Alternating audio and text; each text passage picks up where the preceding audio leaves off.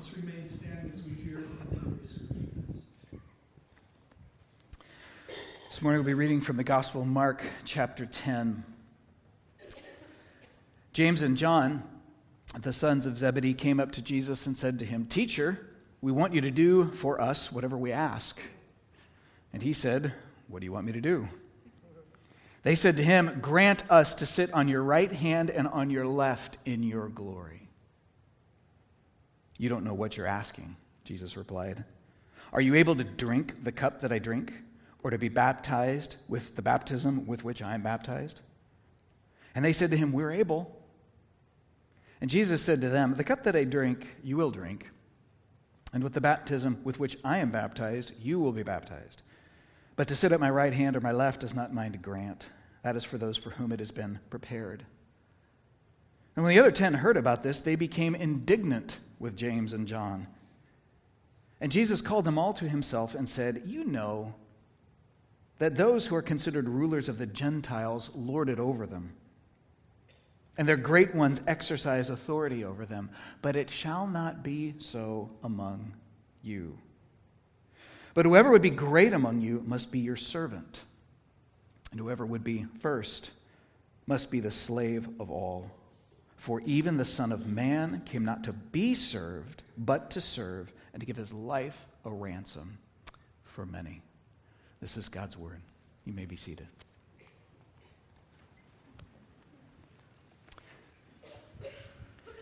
And as you're being seated, I invite you to take a Bible, either one you brought with you or the one in the rack in the pew in front of you. Turn it to the Gospel of Mark, chapter 10. The Son of Man came not to be served, but to serve, which is really, when you think about it, a strange thing to say in light of God being great. We just sang about the greatness of God, how great our God is. And here in the Bible, Jesus, God in human flesh, is saying, "Yeah, but I didn't come to be served, I came to serve." And honestly, that's kind of weird, isn't it? If you're the great God, what do you mean you came to serve? That's just weird. Weird is something we know a lot about living in the Portland area, don't we? If you've been around here for any length of time, many of you have, you're probably very familiar with the slogan. It's on bumper stickers, it's painted on the side of buildings. Keep Portland weird. We actually like that. Kind of being the town, the city that has a different vibe. Whether it's donut shops that put like bacon and boxed cereal on their donuts, to the 24-hour Church of Elvis. There is such a thing in Portland. Did you know that? Or even much more substantively, Portland's legendary battles in decades past against freeways and what we derisively call around here urban sprawl. Whatever it is, Portlanders tend to be proud of the fact that we live modern American life a little differently than people in other major metropolitan areas tend to live it. In fact, maybe more than a little differently. In fact, we're so proud of it that we tend to take the raised eyebrows that we get from other people who live in other parts of the country, like, "You guys do what up there in that corner of the country?" And they're like, "Man, you guys are weird." And we wear that as a badge of honor. Keep Portland weird. We don't want to be like everybody else. We want to be, in some ways, different. And if you think we're weird, that's fine with us, because we think we're doing something better.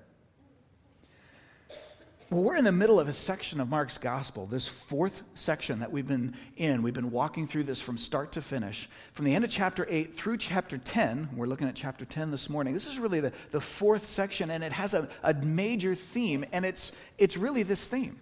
Jesus has been telling his followers, primarily the 12 disciples who are walking around with him, and by extension all the rest of us who have followed him in the centuries since, he's been telling them that his followers live life in this world differently than the way everybody else lives it.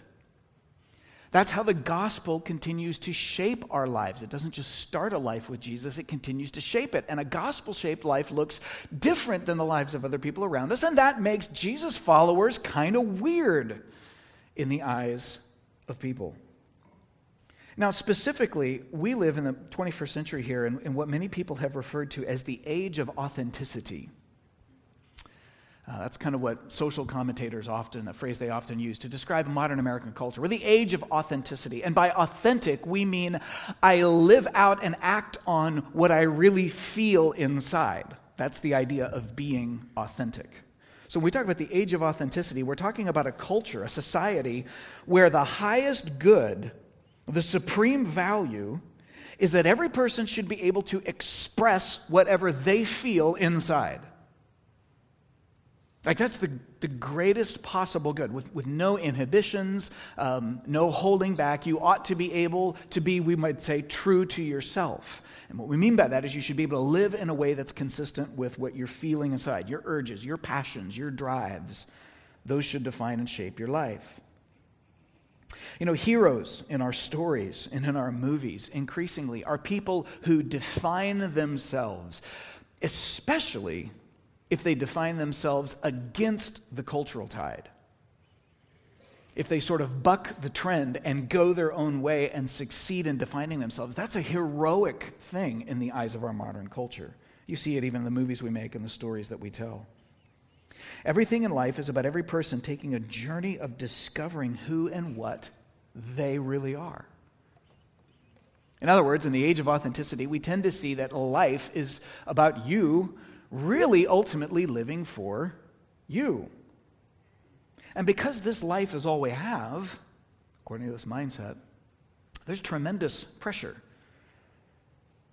to use the few short years or short decades of this life achieving what is essentially a selfish end, the full expression of who I am and what I feel inside. Well, there's the age of authenticity. Now, along comes Jesus in the Bible, and he's telling us as his followers to suffer for and sacrifice for him. That's what he's telling us. He's telling me to spend my life denying myself, to quote his exact words, he who would come after me must deny himself, take up a cross and follow me. He's telling me to spend my life denying myself and advancing his agenda rather than my own. And he promises me that only then will I find the real life that everybody out there is looking for, but I'll find it in eternity. Now here's the point, guys. If we follow our Savior's lead here, like if we actually do what we're reading about in the Bible, if you think about your life that way and live your life that way, you will be weird. In the age of authenticity, that makes no sense at all. Make no mistake about it. Truly following Jesus will make you a freak in people's eyes. And this is not even something you really have to try to do. I'm not talking about, being demonstrative or standing on a street corner dressed up like John the Baptist and yelling gospel, messages at people or something like that just kind of makes you stand out in a crowd. I'm not even talking about that kind of thing. I'm just simply talking about going about living your life. Just be the kind of person who doesn't live for him or herself, but who instead spends his or her life not on the incomparable good of self-expression, but on the incomparable good of advancing Jesus' name. And if you do that, you'll be weird.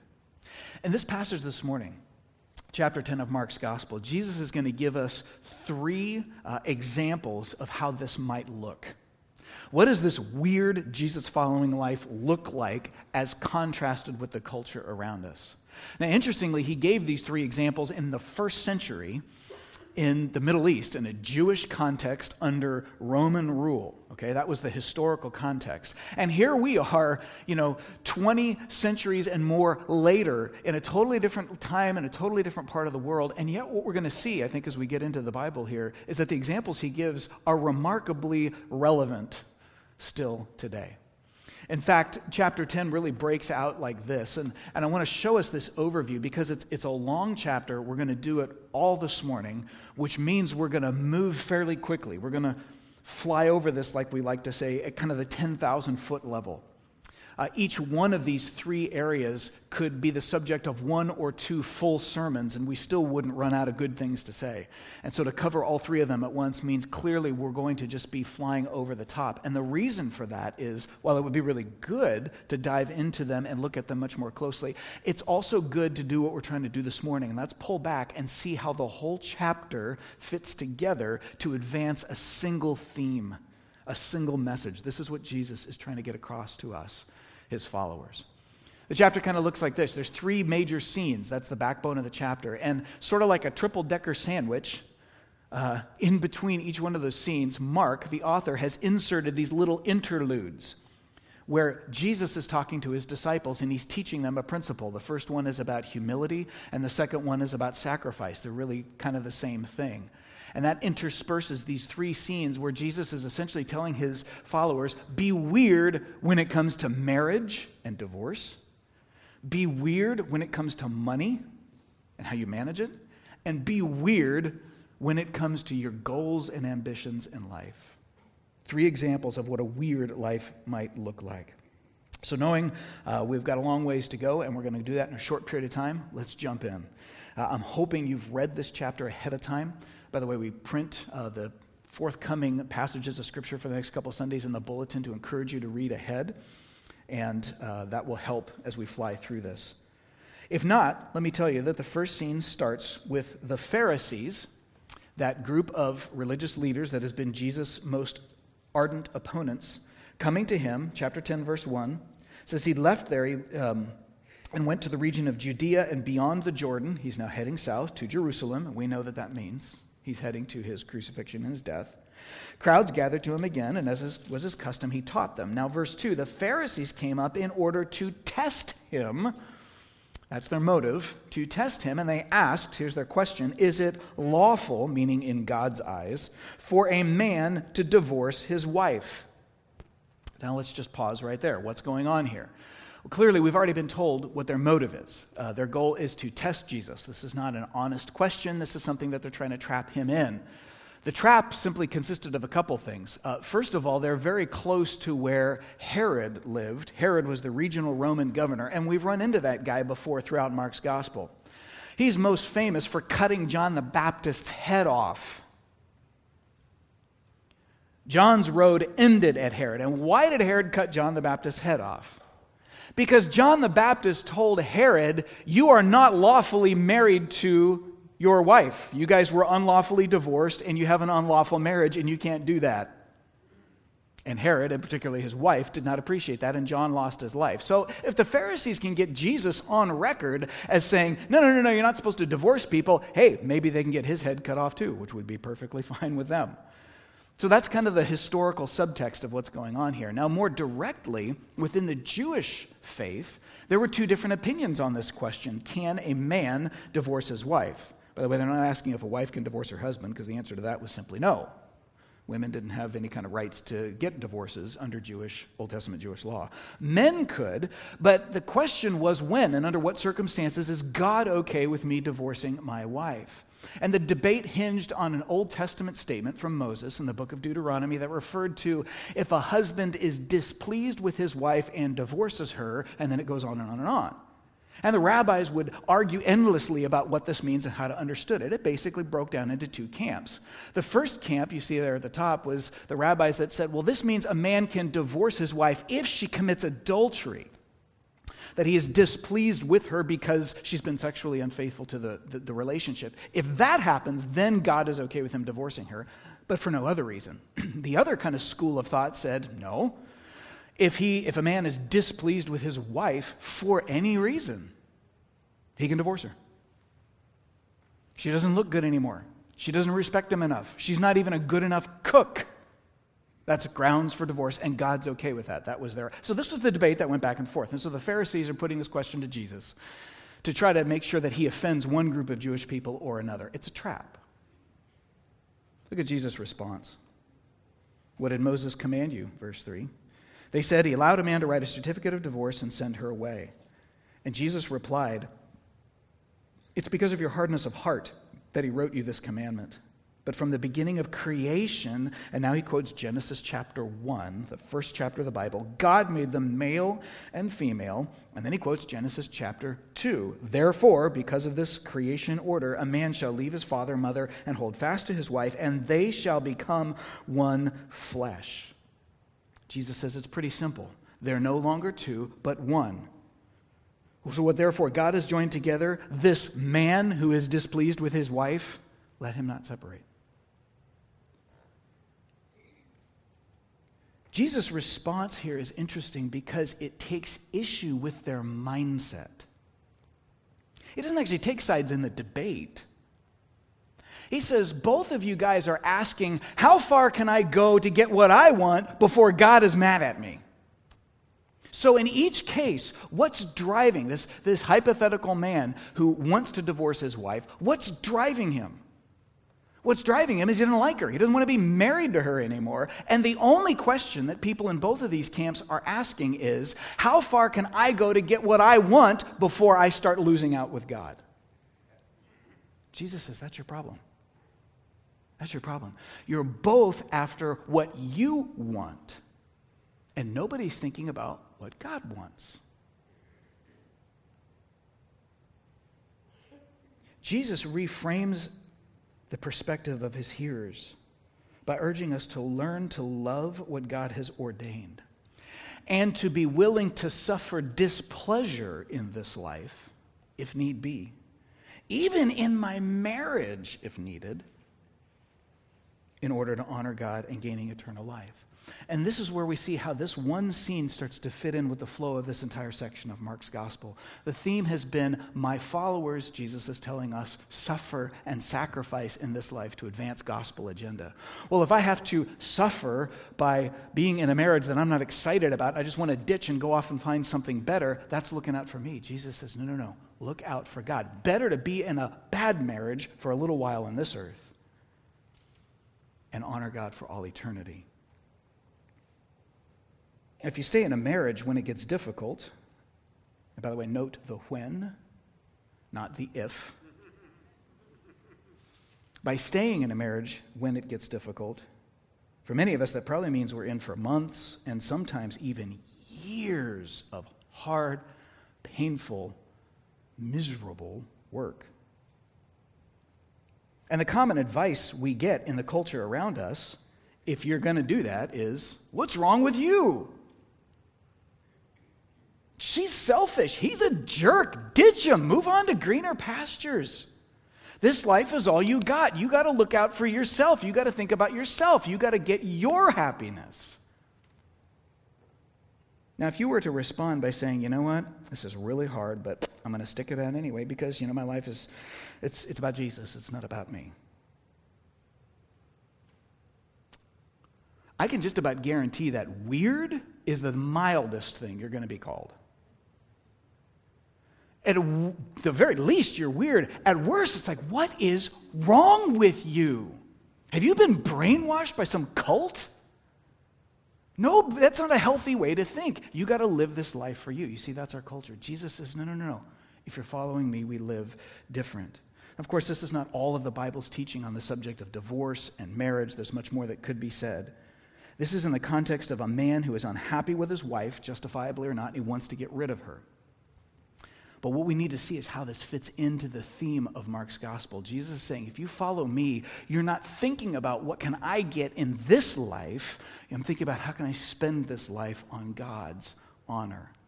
And that's the theme that continues right on through this. We get to this first interlude, verses 13 to 16.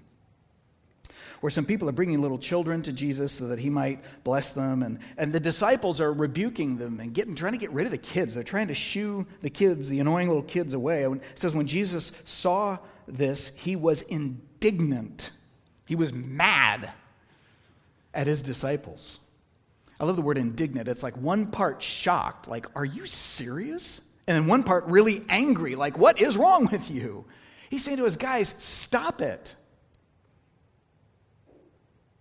And then he says, let the little children come to me. Verse 15, truly I say to you, whoever does not receive the kingdom of God like a small child shall not enter it. That's kind of the message of this little interlude. Now, the point here is that not so much as oftentimes I think it is said that, little children, especially when they're really young, they don't understand very much and they just trust, adults in their lives. And so that Jesus is saying that that's what Christianity is like. You're not supposed to think at all. You're just supposed to trust blindly. And I don't think that's at all what's going on here. I think what he's saying within the context of this passage is children had the socially low position. That's how the disciples were treating them. They were urchins. They were linoleum lizards. They were under our feet and in our way. These kids are getting in the way of us big shot adults doing the big shot important adult things that we big shots are doing. So get rid of the kids and let us get about our really important adult things. Because kids, obviously, they're in a lowly position. And that's even true today. We don't let children vote until they reach a certain age. We don't let children drive cars. Up to a certain age, we don't even let children work, and that's appropriate because they're not yet ready to handle those kinds of responsibilities. They're in the socially low and dependent place. They have no standing. And Jesus says that's how you're to receive the kingdom.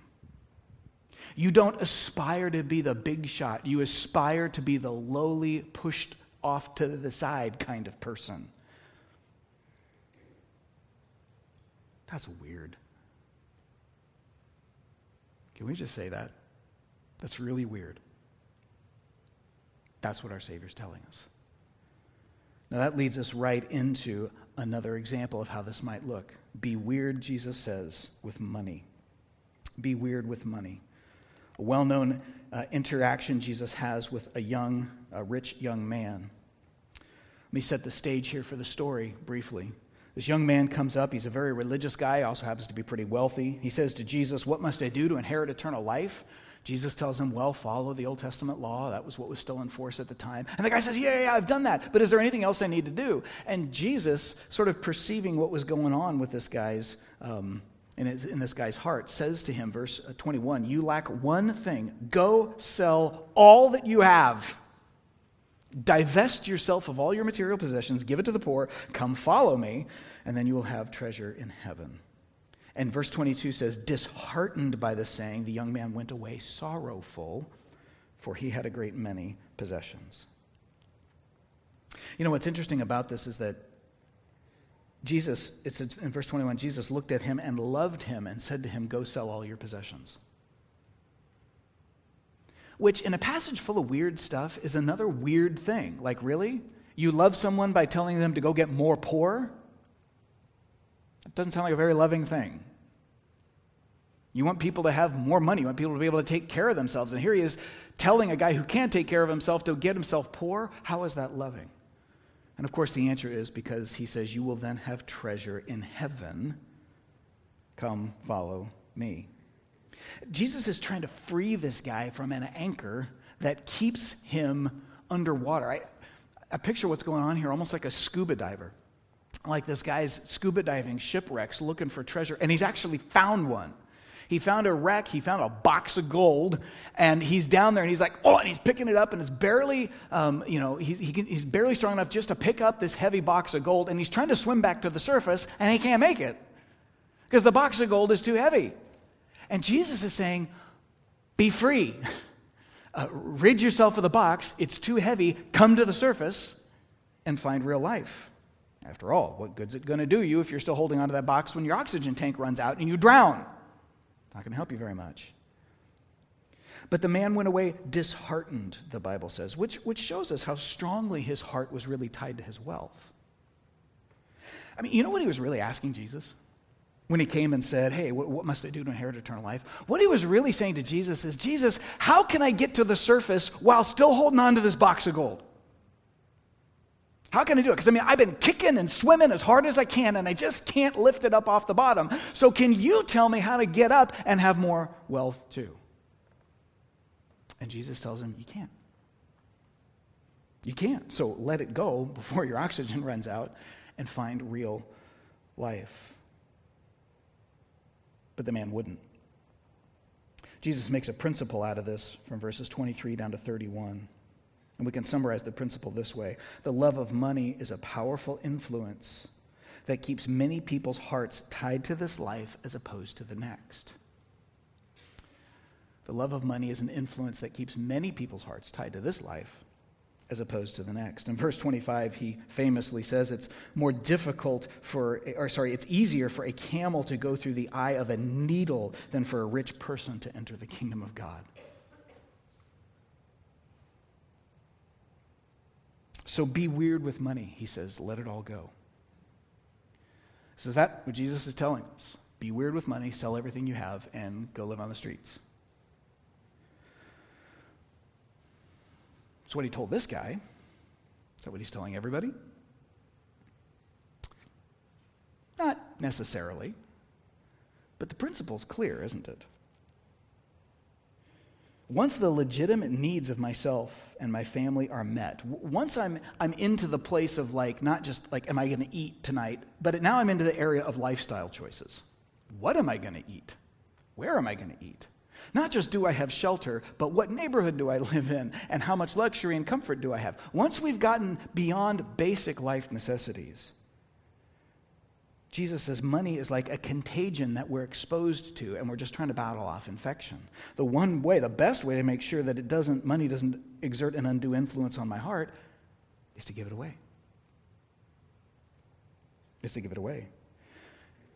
Now, this may qualify as one of the weirdest things in a passage full of weird statements that Jesus has said. And the mindset of our culture is that what you earn, obviously, is yours. It's your money. You've earned it. And money is the key that turns the lock to happiness. The more of it you have, the more doors you can unlock, and the more happiness and comfort you can and pleasure you can pursue. Now, just think about this in concrete terms. If you're relatively poor, if you're having a tough time just making ends meet and providing for basic needs, and you give 10% of your gross income to support the ministry of your local church. And we'll start with 10% just because that was the Old Testament basic standard for regular giving, the tithe, the 10%. The New Testament actually says give generously, which goes in beyond that. But we'll just stick with the Old Testament 10%. Now, if you're having trouble making ends meet as it is, and you are still giving 10% of your income to your local church, you will be a freak. Don't tell your friends and neighbors if you still want them to be friends and neighbors, because they will say, what is wrong with you? Of all people, you've got a right to not give anything. You should earn that, keep that money for yourselves, because you don't have much of it, and you need it, and your family needs it, and you can come up with all these lists of legitimate needs, and they're probably legitimate. Who voluntarily gives 10% away when they're still trying to figure out how to stretch the money to the end of the month? But you know what? It's not just for those of us who may be just kind of struggling to make ends meet. It's also for those of us who are living fairly comfortably in terms of our income. Even if your family's basic needs are well in hand, but still you're giving 10 or 12 or 15 or more % of your income to support gospel ministry in your local church and through supporting other missionaries in other places around the world, that kind of thing. That starts to add up to some pretty significant opportunities that you could have for your family, and you're voluntarily choosing to bypass so that you can be in support of these works. And that's weird. You're deliberately foregoing the chance to have nice stuff, not bad stuff, nice stuff for your family, good experiences. But you're bypassing those so that you can give to your church or support a missionary. You're doing that voluntarily. Friends, if you actually live this way, you are weird. People start going are you in some kind of a cult? That's not healthy. That's not normal. That's how weird you will be in the eyes of people if you actually do what Jesus is saying. Now, please note, we're not here making ironclad rules about how Christians should spend money. This is hardly the sum total of everything the Bible teaches about money management. We don't believe in our church any of this, external rules matter. If you have a new car instead of a used car, clearly you're being godless with your money. If your house is over a certain number of square feet, clearly you're not following God's way. Look, there's plenty of room for Christians to reconcile the tension between financial biblical principles like wise money management and where that intersects with providing for the needs of my family and where that intersects with generous giving. And how all that works out in my family and in my life, every Christian's got to wrestle through that together before the Lord. There's plenty of room to do that. But that said, we're not going to create like legalistic rules about how to apply the financial principles of Scripture. We also are not going to ignore those principles just because we're afraid of being called legalists. Do you hear what I'm saying on that? The principle here is very clear. Jesus has lived this life for the next. Give it away, especially when I've got way more than I need just to make my ends meet. Don't let your heart see money as a way to create some heaven on earth. Instead, as a Christian, I see my money as a way to bring a little bit more of earth into heaven. And that's why I support gospel ministry. So that more and more people can have churches like this one to come to and hear about God. So that people can have churches in places like Boma, South Sudan, and Terre Blanche, Haiti, and some of these other places where our church is involved that wouldn't be there if we didn't give. What a joy not to see money as a way to bring heaven to earth, which never works, but to see money as a way to bring some of earth to heaven, which does, because God uses it. If you do that, I guarantee you, you will be a freak. Who thinks that way? Jesus. So, if you're a Christian, do it. When it comes to how you handle money, keep Jesus weird. That leads us to the second interlude before we get to our last episode.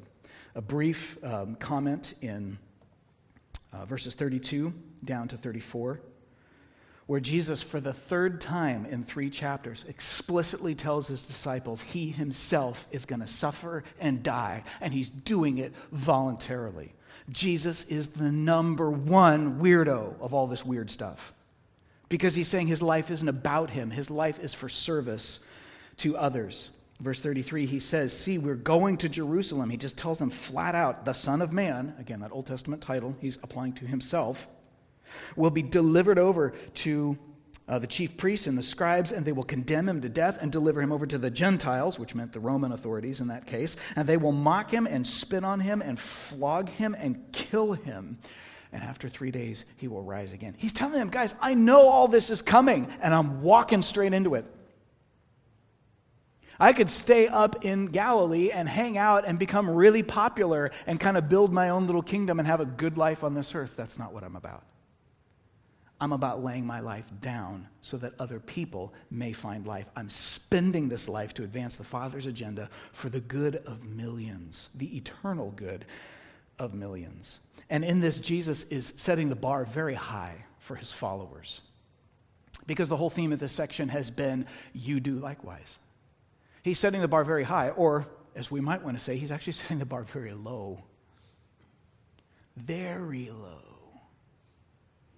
He says, see your life not as something where you go achieve for yourself and what you can have and what other people have and what you want. See your life, if you're my follower, as something you spend for the benefit of other people, for eternal benefit.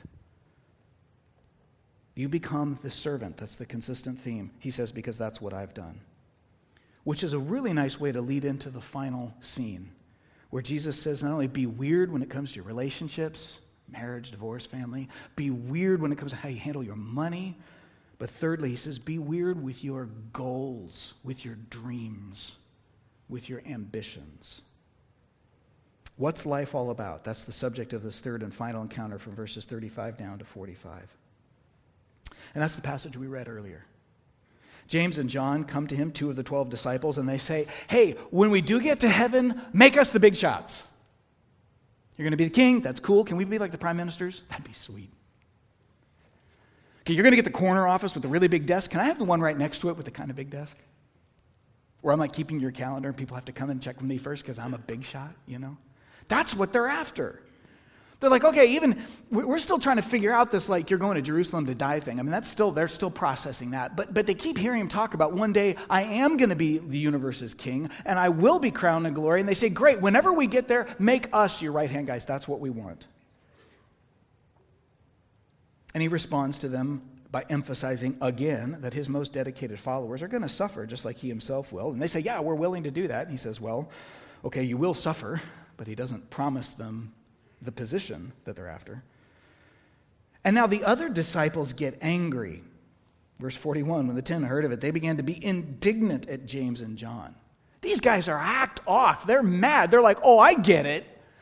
I get it. Like all 13 of us are running around together, and you two guys pull the boss off by the side, and you start kind of politically maneuvering for your special position, which of course is going to come at our expense. What if I want what you're getting, and you're just trying to get there before me? And so now they're all mad. They want a piece of the action too. And everybody's having this. I love this. This is the 12 apostles of the church. These are the great heroes of the New Testament faith, right? And I mean, the Bible's like so real. Like, look, this is what they're wrestling with. Basic human selfish ambition. And that's what Jesus is trying to tell them to do differently. He says, guys, stop. You know that the rulers of the Gentiles lord it over them. Their great ones love to show their pomp and their wealth and their power and have those positions of authority, kind of like what you guys are asking for right now. But it shall not be so among you. Why? Because what did I just tell you? I'm going to die. That's how this works. I'm going to spend myself, not to be lifted up, to be beaten down. And right after hearing me talk about how I'm going to be beaten down, you're talking about how you want to be lifted up. This whole argument amongst the disciples shows what their hearts are tied to. They're tied to status. They're tied to status. And Jesus warns that this will keep them from following him. If you're that into status, then there's certain sacrifices you simply will not be willing to make. You will not be willing to put your reputation on the line. You'll not be willing to put your money on the line. You'll not be willing to put your relationships on the line. You'll not be willing to put something on the line. At some point, if you're all about ambition, you will stop short of really following me. And so he says, whoever, verse 44, would be first among you must be the slave of all. Verse 45, many Bible scholars would point to this verse as kind of the key summary verse for the entire Gospel of Mark. The Son of Man came not to be served, but to serve, and to give his life up as a ransom, buying eternal life from many. He says, that's what my life in this world is like, and that's how my followers think about their lives in this brief life in this world. Our goal in this first go-round of life is not to have it all for ourselves, to be served, but to spend ourselves for the spread of the gospel, even at great personal cost. You see, there's a huge difference between godly aspiration, on the one hand, and selfish ambition, on the other. And sometimes it's really hard for me to tell the difference between the two in my own life. Our culture now, 21st century modern America, we praise winners. Again, that's nothing new. Social commentators have been saying that forever. America loves the winner. And it's true. We love drive. We love competition. We take the guy who has an unquenchable, insatiable thirst to be number one and to beat everyone else around him into the dirt so that he's the last man standing, and we hold that guy up as the greatest example of what we should all be. Everybody should yearn to achieve, even if that comes at other people's expense. The competitive drive, that's good. I mean, hey, this is Super Bowl Sunday, right? Why is it such a national holiday? Well, part of it is we like football, which I do too. I mean, that's cool. But we'll see so much of, and this isn't really just about sports. You just see it a lot in sports. But this is like all over our culture. We are constantly in love with the winner and the one who has the drive to succeed no matter the cost. Now, here's an interesting question. You should try asking somebody this someday. I haven't had the guts to yet, but I'm going to try one of these times. Next time somebody says something like that, just say, why?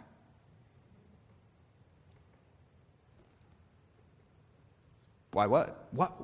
Why should I have the drive to succeed and be number one and beat everybody else? Why is that a good attitude to have? Somebody just unlocked the funny farm because this guy is out of his mind. Like, your gourd is empty, buddy. Like, what is wrong? What do you mean? Why? Because it's self-evident. That's the way it ought to be.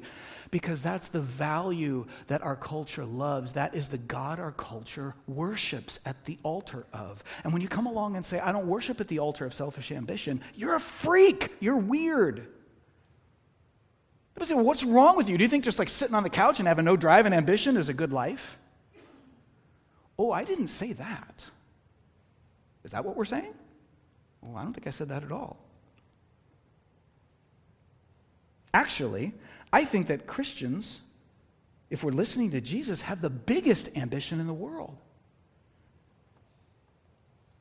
This is just one of the fantasies in my head. Again, I've never done this. Maybe I will someday. But to get into a conversation like this with somebody and say, actually, I think the problem is not that I want no ambition. The problem is that ambition you're talking about is so puny and weak. Who would want to do that?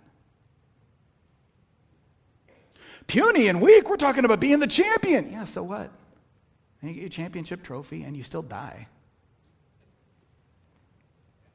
Well, my name's in the record books. Well, you're not around to enjoy it. I mean, I don't get it. What have you achieved? You see, the point of the Christian life is not that there's no ambition. The point of the Christian life is that there's incredible ambition. It's just not ambition for me. It's not ambition for me and my achievement. It's ambition for Christ. That I'm zealous for His name, not mine. I want Him in the record books, not me. We're zealous for the spread of His fame, not my own, up to the point where I will do anything and offer any sacrifice that it takes. I will train harder than any athlete and sacrifice more than any Olympian if it means that Jesus is magnified and the gospel goes forward. Friends, when you get more excited about global missions than about a promotion at work, you know you're onto something. I don't know if you've ever experienced anything like that. When you actually get more excited about somebody's baptism than you do about a bonus that you just received from the office, then you know that the Holy Spirit is changing your heart to be more like Jesus. You also know that you're a freak.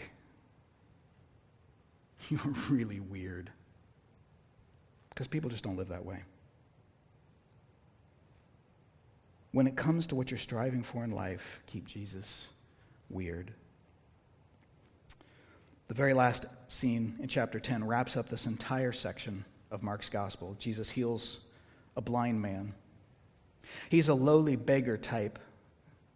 That's very clear. Verse 47, it says, when he heard that Jesus of Nazareth was coming, he began to cry out and say, Jesus, Son of David, have mercy on me.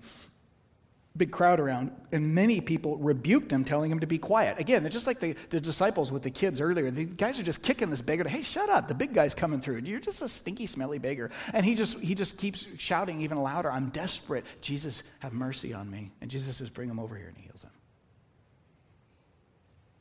Because Jesus takes the authentic faith of broken people and he brings life out of it. He doesn't take the self-reliant smugness of the great ones. Ours is the age of authenticity, where the one inviolable principle is that I have to live for my own desires. If you don't have desires, get some. Figure out what they are, and then pursue them for all you've got. That's the message we get from our culture. I mean, honestly, no matter what else has to give, or even who else may have to pay a price for you to get your desires, if that's what it takes, even if it's family or friends, they must be sacrificed on the altar of authenticity. I gotta be true to me. If that makes it harder on my family, well, it's my family's job to put in their part so that I can have what I want. That's the mindset. And Jesus is saying, there's no life there. There's no life there. Actually, when we do that, the Bible tells us we become slaves to our drives and our impulses and our passions when we let them rule over us that way. And besides all that, the things that I feel inside, that's not the real me anyway. When I say I've got to be true to me, and I'm referring to what I'm feeling inside of my passions, but that's not your true self. That's not your real identity. Our whole life, including our emotions, not only our emotions, but including our emotions, has been cursed by sin. My emotions are consistently changing. They're contradictory. They're unreliable. They don't really lead me to a true sense of my identity. Who I am is that I am a man or a woman who is made in God's image, built to love him and serve him. That's who I am at my core, according to the Bible. And Jesus paves the only path to reconnect with my true self by atoning for my sins on the cross and reuniting me with God the Father. So what Jesus has been telling us here in these last couple chapters of Mark's gospel is that the path to true life is not to pursue what you feel inside. Rather, the path to life is to pursue Jesus. And guys, in the age of authenticity, that makes us really weird. But it's good to wear that weirdness as a badge of honor. It is. I mean, almost the worst thing we can do is identify ourselves as Christians and then go on pretty much living the same kind of suburban modern American life that everybody around me lives. Handling my money the same way, handling my relationships the same way, setting my goals and objectives the same way. There's really no difference. The reason that that's so bad is that a life like that actually tells a lie about the gospel. If I do that, then what I'm saying by my life is you can be a Jesus person and it doesn't really change you very much. You can add Jesus to your basically self-reliant American life and that all works out. But our Savior is calling us to be distinctive. Our Savior is calling us to live this life for Him and not for ourselves. Because a much better one is coming anyway, thanks to Him. Our Savior is calling us to be weird. So, how can you and I let Jesus be weird this week for His glory? Would you pray with me? Father, I want to thank you for the great truths of your word. The fact that we live as so many of us, your sons and daughters, your people, and yet we live embodied in sinful, broken bodies in a sinful world. We still feel the pull of selfishness, material gain, wanting to do things our way, whatever. The details will differ from one person to the next, but we recognize the common heart themes in the midst of it all. And I'm so grateful, Jesus, that you didn't take these 12 guys who seemed so stubbornly to not get what you were saying and just kick them to the curb and start over. But that the whole gospel is about grace. You continue to love and continue to patiently teach and continue to accept and forgive them for their sinful shortcomings, and you offer the same thing to every one of us. Lord, there's a powerful, compelling message of being weird, being distinctive and different that you've given us. And for many of us who are Christians, it resonates. We aspire to it, but we can immediately see all the ways that we know we fall short of that. And if we're not careful, the guilt of falling short prevents us from moving forward. But Jesus, I'm grateful for this season of Lent heading into Easter because you've told us exactly what to do with sin and with guilt. We bring it to the foot of the cross, where you have paid the penalty, where you have made the way, and where you, by your Spirit, will enter our lives and begin changing us to be more like you. God, I pray for a church full of people who are so captivated with the message that you're painting here that we would strive for it, but we are so grounded in the gospel we wouldn't strive by our own strength, but that we would strive to be your people who are changed by you, that many people around us, though they may raise an eyebrow or two at the bizarre attitudes and values we hold, will be able to see the life that you offer as they interact with us. We pray that you would use us this way for your glory and our good. In Christ's name, amen.